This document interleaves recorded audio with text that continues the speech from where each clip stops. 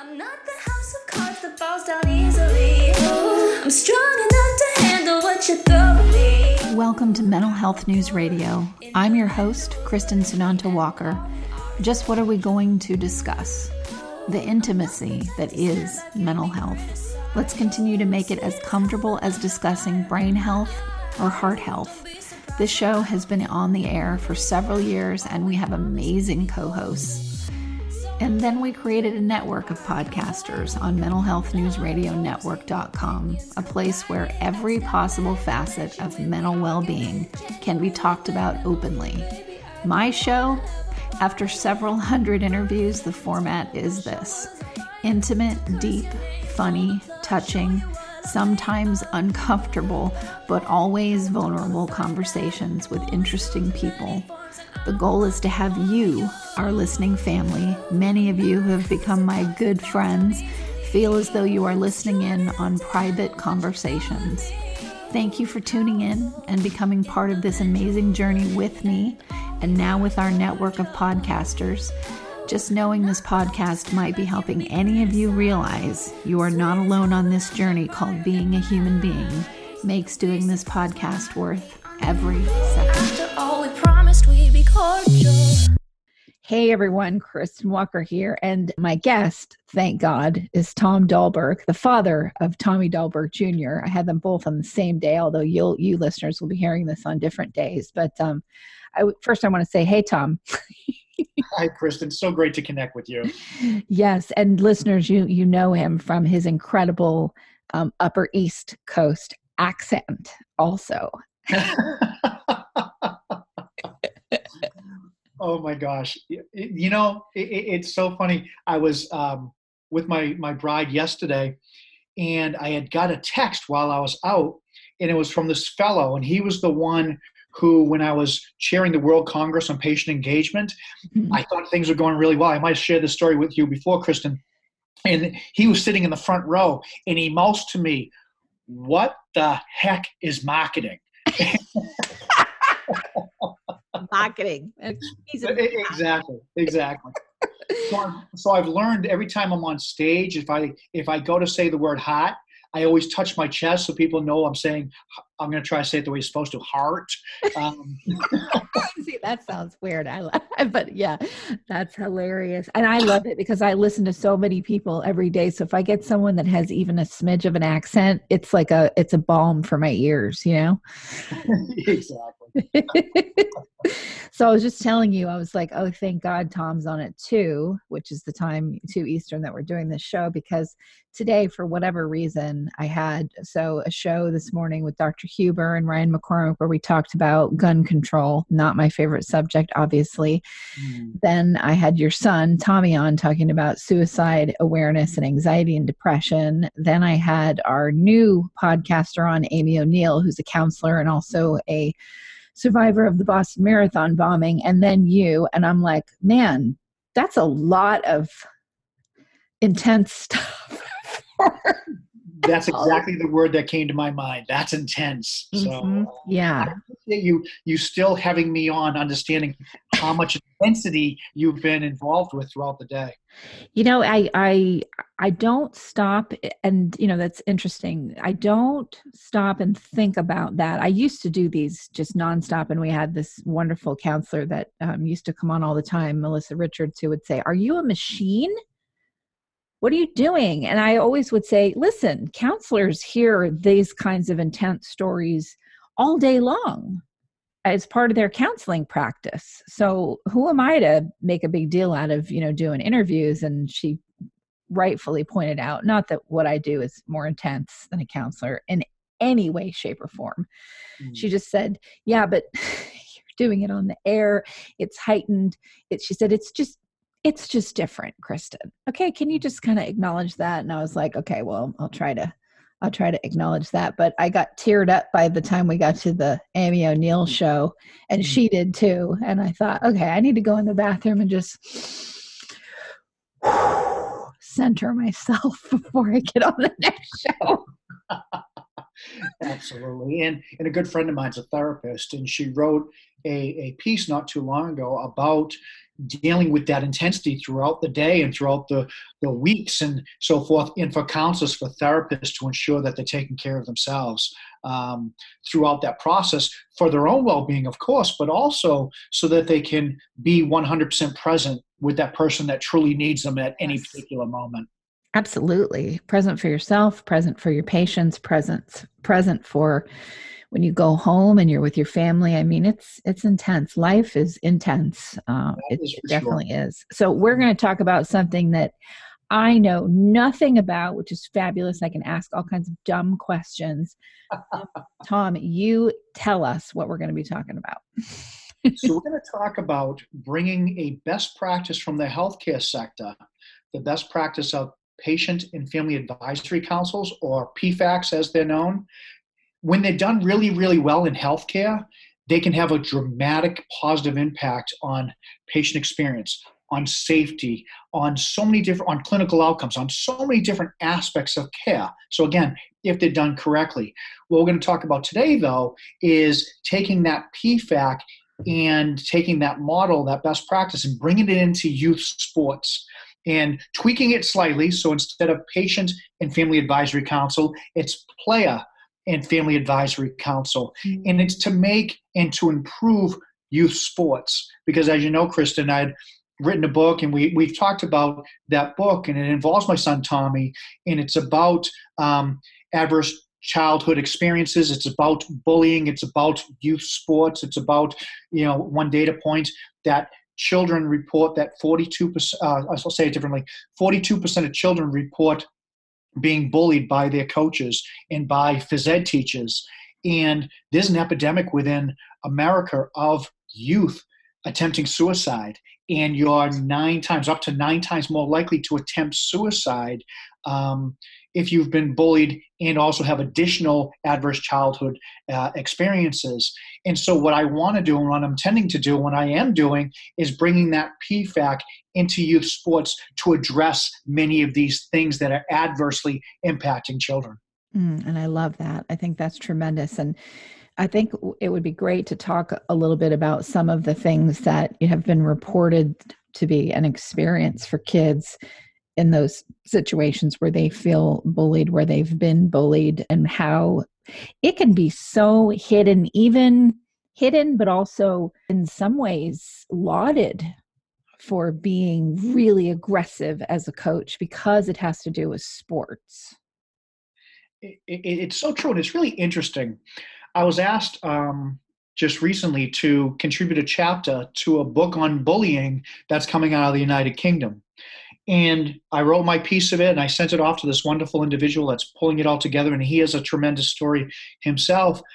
And he kept asking me questions, and he kept saying, but what else? What else? And I had to stop him, and I had to say, just to your point, Kristen, that it doesn't have to always be that in your face, large, intense bullying that we're all familiar with. Bullying can be incredibly subtle.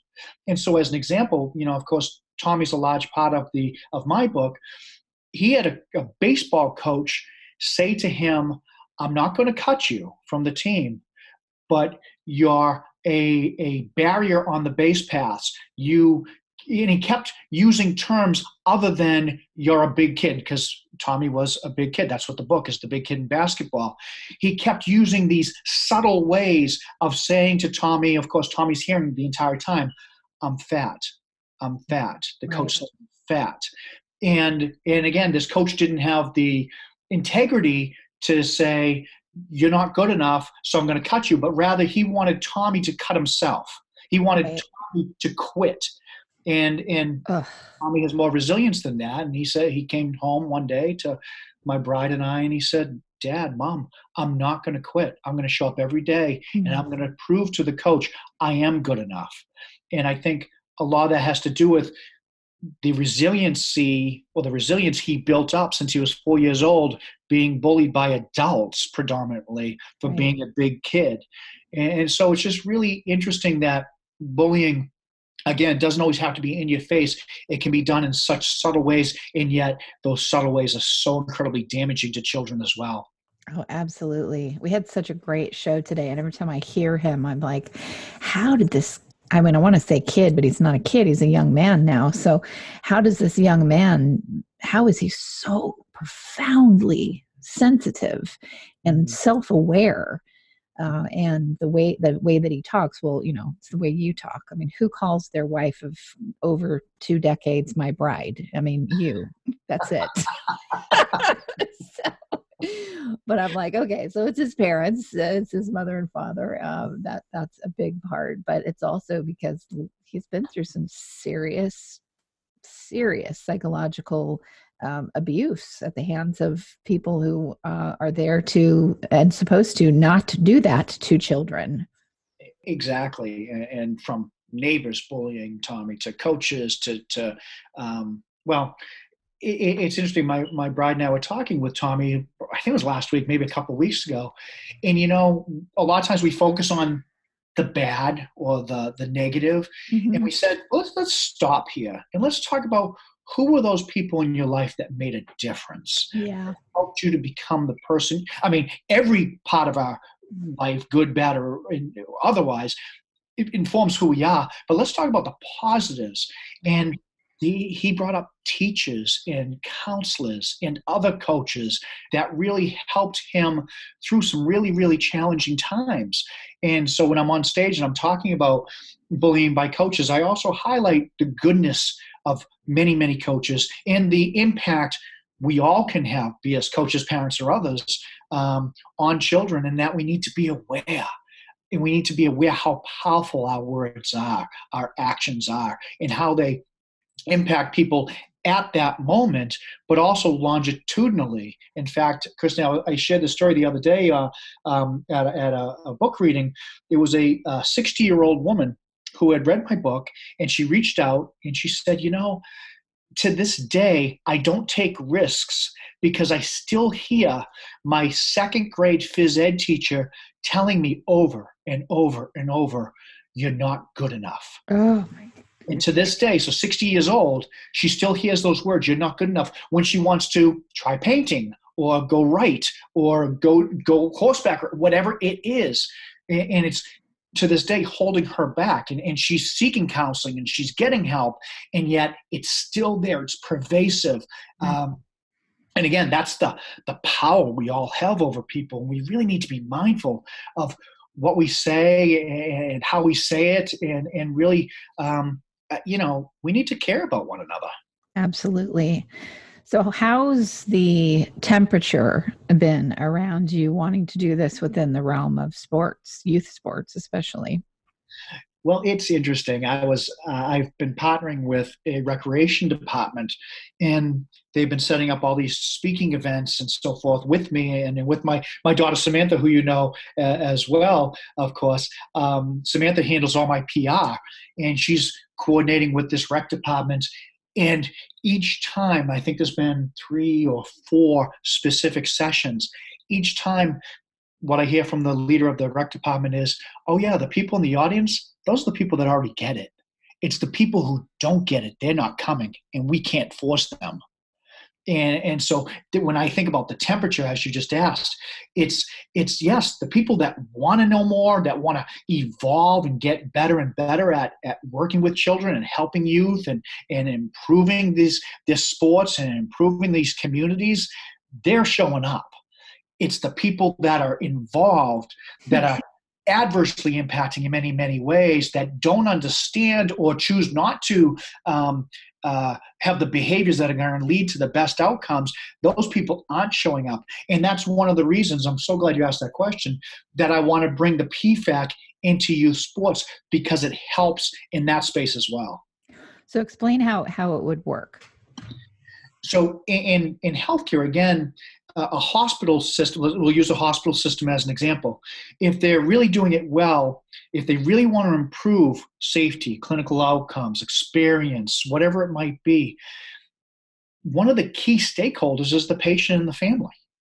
And often what happens is they create this PFAC and they bring these patients and families together and they check off the box and say, well, yeah, we brought patients and families together. We fed them a little bit. We got a PFAC. No, that's not how it works. counterproductive. But when they do it well and they really engage patients and families, and they really engage them around improvement opportunities, they help teach them, if they don't already have the background in, say, improvement science or clinical quality or safety, they get that insight from these folks. And so they get that lens of the patient and family, which they can now use this additional wisdom to make things better. Bringing that to youth sports as an example, I hear all the time, oh, we have 20% great coaches, but 80% of the coaches really have some issues. And it's us against them. It's the parents and the kids against these bad coaches, they'll say it. Or it's these coaches against the parents and kids, and it's adversarial. And yet, if you bring the PFAC into it, and actually the parents and the players become part of the process for recruiting coaches, now you actually have these people engaged, part of the process, like I said, helping to make the decisions as far as who the coaches are. Now, even that being said, you still have to go far more than that. You have to have a specific selection process as far as what parents and players are going to be part of the council. Because a lot of times what happens, again, in healthcare is doing it wrong. It's, I'm going to get the biggest complainers. I'm going to get the people who haven't gone through their own healing process, be it physical, mental, emotional healing process. I'm going to get them to the table because that's what we need to hear. Yes, we do need to hear their challenges, but as far as when you think about improvement, we want the people that have gone through their own healing and now can look beyond their own challenges to how can we make the community better and recruit those folks. So you get into behavioral interviewing, peer interviewing. You really want to make sure you develop this advisory council of the folks that really can help you get better, who would then be part of interviewing coaches, interviewing administrators, interviewing other PFAC members. So it's really a key piece in ensuring that the people that we have working with our youth are absolutely vetted by the youth sport organization, right, and as part of that through this PFAC as well. So that's just one piece of this, how we can improve the youth sports space. There are a lot of people who, and I say this is not a blanket statement because obviously, there's uniqueness to every coach that's out there, but sometimes people who tend to have a bit of a Napoleon complex, who have been a bully and are an adult bully, kind of gravitate to things like being a coach, and it's a way for them to, act out their control and have control over parents and kids and so on. So sometimes they can attract that kind of person. And I always wonder, we can understand why that is, but I always wonder, what kind of exit interview does someone have who has really crossed the line? They're not who you would want working with children. They've got too many issues of their own. Is that something that you would look at as part of this as well? Let's say somebody slipped through and they really overdid it. Would there also be kind of an exit interview too? This is why we're going to have you take a break or not do this anymore. Absolutely. In fact, a lot of times what you'll find is a youth sports organization, they'll have maybe a mission statement or a vision statement. They might even have values. Awesome. To take it to the next level, the PFAC would be involved with this. You take each one of those, and I'll stay with the values for a moment. And it's not just, here are my values. My value is fairness. You need to actually get into what are the behaviors associated with the specific values we're expecting. We're holding our coaches and everyone who's involved in this youth sport accountable to. And so therefore, if in fact, like you said, maybe as the PFAC is being developed, they already have a group of coaches, great. And they're seeing that some of these coaches are not adhering to these behaviors. You have a scorecard, for lack of a better term, right there.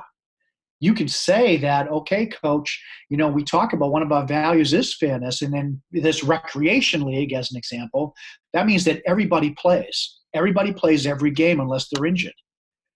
And yet you've sat out Lisa for the last 3 games. That is absolutely inappropriate. We're holding you accountable for it. And here is the remedy or that we're going to instill. And again, all that would be defined as part of the youth sports league working with the PFAC. So absolutely, You need to develop those protocols. You need to set expectations. You need to be clear on what your values and your behaviors are, and you hold everyone accountable for those pieces. Mm. I just like the fact that there's a conscious, perspective about this, and thinking about, every single person involved, from the kids to the parents to the administrators to the person who's stepping up to be the coach. There are a lot of, I know this from my ex-husband, who always signed up to, be the coach. And, there were just a lot of parents who couldn't take that time or didn't want to. And so there was a piece to it of, look, the fact that someone would donate their time to do this is wonderful on its own. And maybe some latitude needs to be given and some care around how we treat them for whatever it is they may be going in, through in their personal life, because of the mere fact that nobody else showed up to be a coach except for this one. That takes some, applause all on its own. It's so interesting. When I was with the National Institute for Children's Health Quality, we actually I engaged with a number of different experts, and we developed the 10 steps to bench bullying by coaches. And one of the pieces of that, Kristen, was as I reached out to these experts, they said, parents need to look for red flags. And one of those red flags that bubbled up was when a coach starts to close practices to the parents, meaning parents are not invited to the practices. And so I was talking about this, and I was presenting to a recreation area, and I had some coaches in the area that actually D1, high school D1 sports, or highest level D1 sports. And they're like, no, we close practices because the parents are too unruly. Because the parents' behaviors don't align with us being the best we can be to help these kids. And I'm like, wait a minute. That's a Band-Aid, that closed practice. We're not really fixing anything here. In fact, we're creating, again, an us versus them or a we versus they mentality. What we need to do is open those practices back up, be clear on what behaviors are of the coaches, of the players, and of the parents, and make sure that we hold everybody accountable. And again, the PFAC will help us do that. And to your specific point about sometimes you just can't find another coach because it's the only person that shows up, then I would say, then take a hiatus. Because having a coach there that's going to do incredible harm to that child today, that's going to last them a lifetime, is far worse than not having one season of soccer or one season of basketball. So people really need to be clear on what their priorities are, and really ensure that they create a model which best positions our children for today and tomorrow. Yeah, and really think about the fact that, if the only reason that you are signing up to do this is to make sure that your team wins, take a step back because it's a much bigger and such an important role to take on something like that. You will be someone that these kids remember throughout their life as either someone who was fantastic or someone who was pretty deplorable. So if you're there just to make sure that the team wins, take a seat on the bench for a season. Really think about that, Absolutely. I do a coaching tip. Sammy and I do a coaching tip each, again, Sammy's my daughter, each week. And my coaching tip for next week is exactly what you're talking about. Don Meyer was a phenomenal coach. I say in the past tense because he's passed away now. And one of his quotes was about purpose. And if your purpose is only winning, and he coached at the D1 level at basketball in college, if your purpose is only winning, it's not good enough. And I agree 1,000% with that. Yes, we want to win. We want to position people to improve and get better. And you want that outcome. I totally get it. I played sports. And there's so much more that we can do as a community, as coaches, as parents, to help children far beyond having 7 wins as opposed to 6 wins. Right. And so, just like you said, it's more than that. So if we're hiring coaches just for wins, especially around youth sports, it's not good enough. Right, exactly. Well, I'm glad that the temperature's changing. I wanted to bring this up to you. I had someone, I think it was Johnny Crowder, who does the Cope Notes podcast. He posted something. It was a list of all the states and where they sit when it comes to mental health care that's available. And Florida was at the bottom of the list. And Maine was at the top of the list. Have you seen that? I haven't specifically seen that, no, but I knew that Maine was at the top of the list. That's fascinating to me because I don't want to live somewhere where I'm going to freeze my ass off all the time. You know what I'm saying? But it almost makes me want to move there. Oh my gosh. Just seeing that in February, I slipped on some black ice on our stair and had some microfractures in my hip. I agree with you as far as the cold and Maine and so forth. And Maine does some incredibly positive things in a lot of different areas, including mental health. And I was blessed for, I think it was 6 years to be part of the Hygeia Foundation, working with psychiatrists, psychologists, and many, many other therapists, in addition to other physicians, primary care, and so forth, and incredible nurses, and could see firsthand the impact of when you have great mental health care practitioners who truly care and don't always default to meds. If you need meds, you get meds, but don't always default to it. Right. It's incredible the impact you can have on patients and families. It's really amazing. Oh my gosh. Yeah, I was really shocked when I saw that. I was like, what, why in the coldest place in the United States, which I would dare to say Maine probably is the coldest. It wouldn't surprise me. And then the hottest, most humid, but this is the beach and the sunshine and whatever, Florida, that was the worst. That was really surprising to me. But, I hear what you're saying. And in every state, there's opportunities to improve healthcare. Yes. Healthcare is profoundly broken in America, mental health care, physical health care. Absolutely. There's also flames of good within the system. Florida, it's not just mental health, it's other areas that need significant improvement, just like most other states. Maine needs some significant improvement in many, many areas. And so it's interesting. I hear and I look at some of these score sheets as far as, the best hospitals, Some are incredible. And yet some that are on these lists, also firsthand knowledge, aren't as good as maybe the numbers tell you they are. Right. And so I would say we need to invest in every state across the board, because patients and families are being harmed, as are physicians, nurses, and others who work in healthcare. I think you and I have talked about this. The suicide rate for physicians in America is more than one per day. The burnout for physicians and nurses and others, and again, my bride's a nurse, the burnout for these people is unbelievable.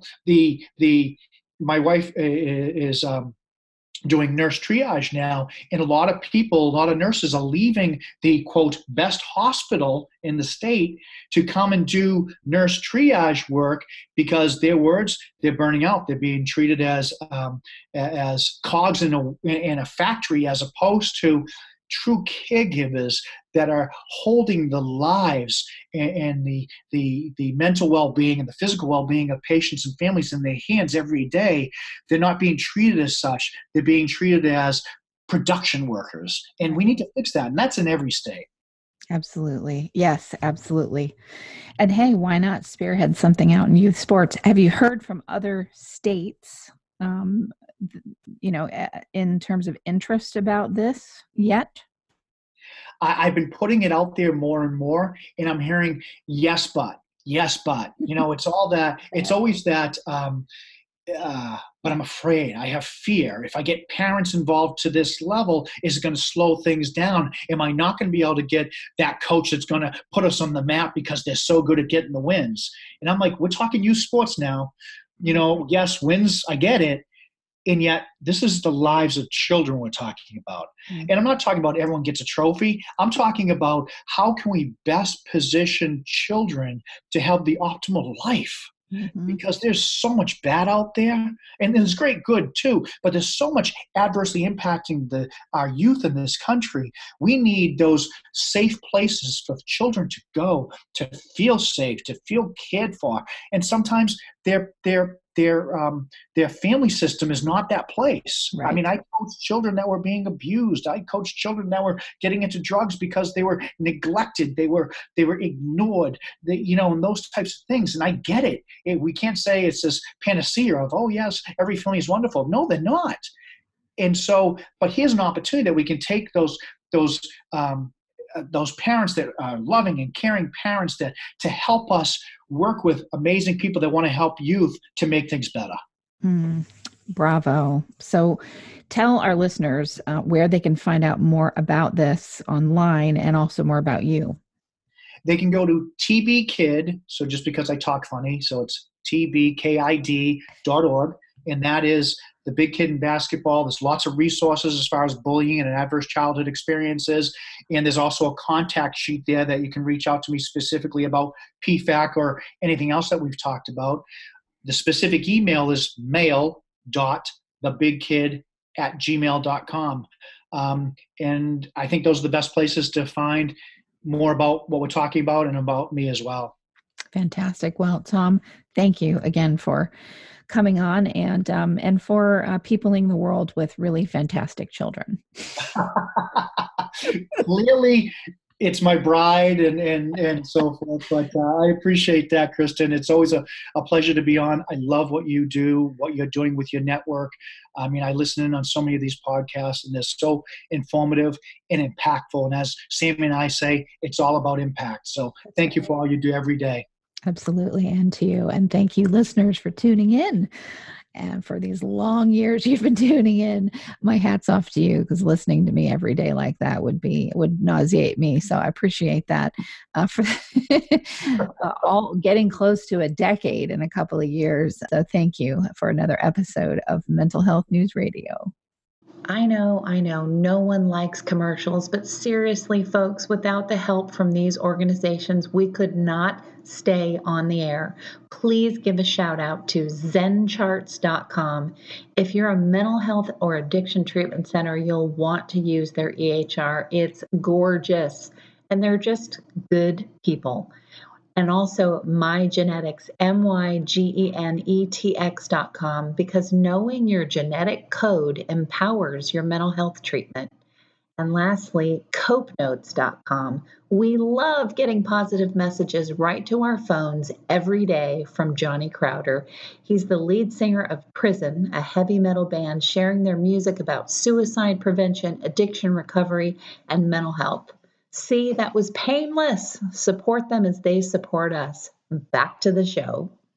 Sometimes I'm passive aggressive, but never without good intentions. I heat up and act on my emotions. Thanks so much for listening to Mental Health News Radio. Our podcast can be found on iTunes, Stitcher, and hundreds of other podcast apps, or you can visit our website at mentalhealthnewsradio.com.